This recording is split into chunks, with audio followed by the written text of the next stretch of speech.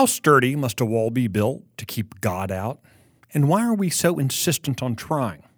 Those questions weighed on me at Mount Olivet, looking toward Jerusalem's ancient city walls.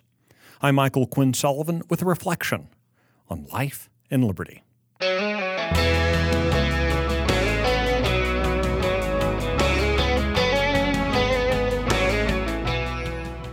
Though today it's covered with family crypts, 2,000 years ago, the hillside was dotted with olive trees, producing its name and the region's most important fruit. But its place in history is even more significant. Before Jesus entered Jerusalem in the last week of his ministry, he looked out over the city from the Mount of Olives. Before being arrested, Jesus went to pray in the Garden of Gethsemane, which is nestled on the hillside above the Kidron Valley.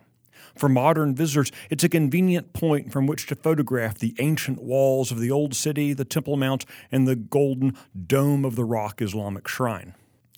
One detail jumps out. From the Mount of Olives, you're looking directly at the Old City's wall. There you see the outline of what would have been the massive Eastern Gate, also called the Golden Gate. It was permanently sealed in 1541 by the Ottoman Sultan Suleiman, a Muslim. The Jewish crypts blanketing the Mount of Olives were placed there for the same reason the Muslims sealed the gate. This is where, in the Jewish Talmudic belief, the promised Messiah would enter Jerusalem at the end of time, resurrecting the dead in his wake. The Jews wanted a good seat, and the Muslims wanted to block his entry. You gotta wonder, did the Sultan think that through?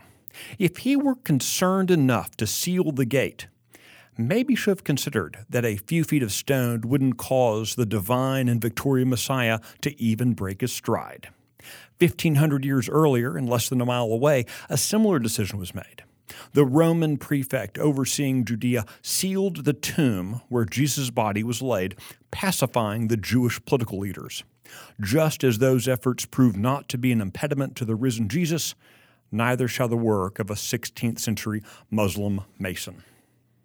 It's easy to laugh at sealed gates and heavy stones, but reflect on how often we create similarly meaningless barriers to God individually and corporately.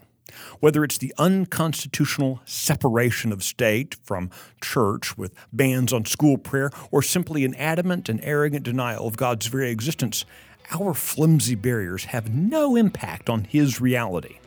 The God who spoke the universe into being goes where He wants. All we do is deny ourselves the joy of knowing Him.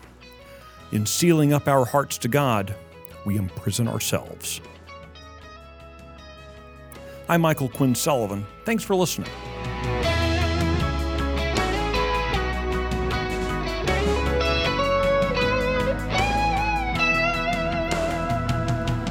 The Reflections on Life and Liberty podcast is produced by Texas Scorecard. Drew Cook handles the sound and Luke Marshall does the editing. This is just one of several podcasts available from Texas Scorecard. I hope you'll visit texasscorecard.com to check them out or look for them on your favorite podcasting platform.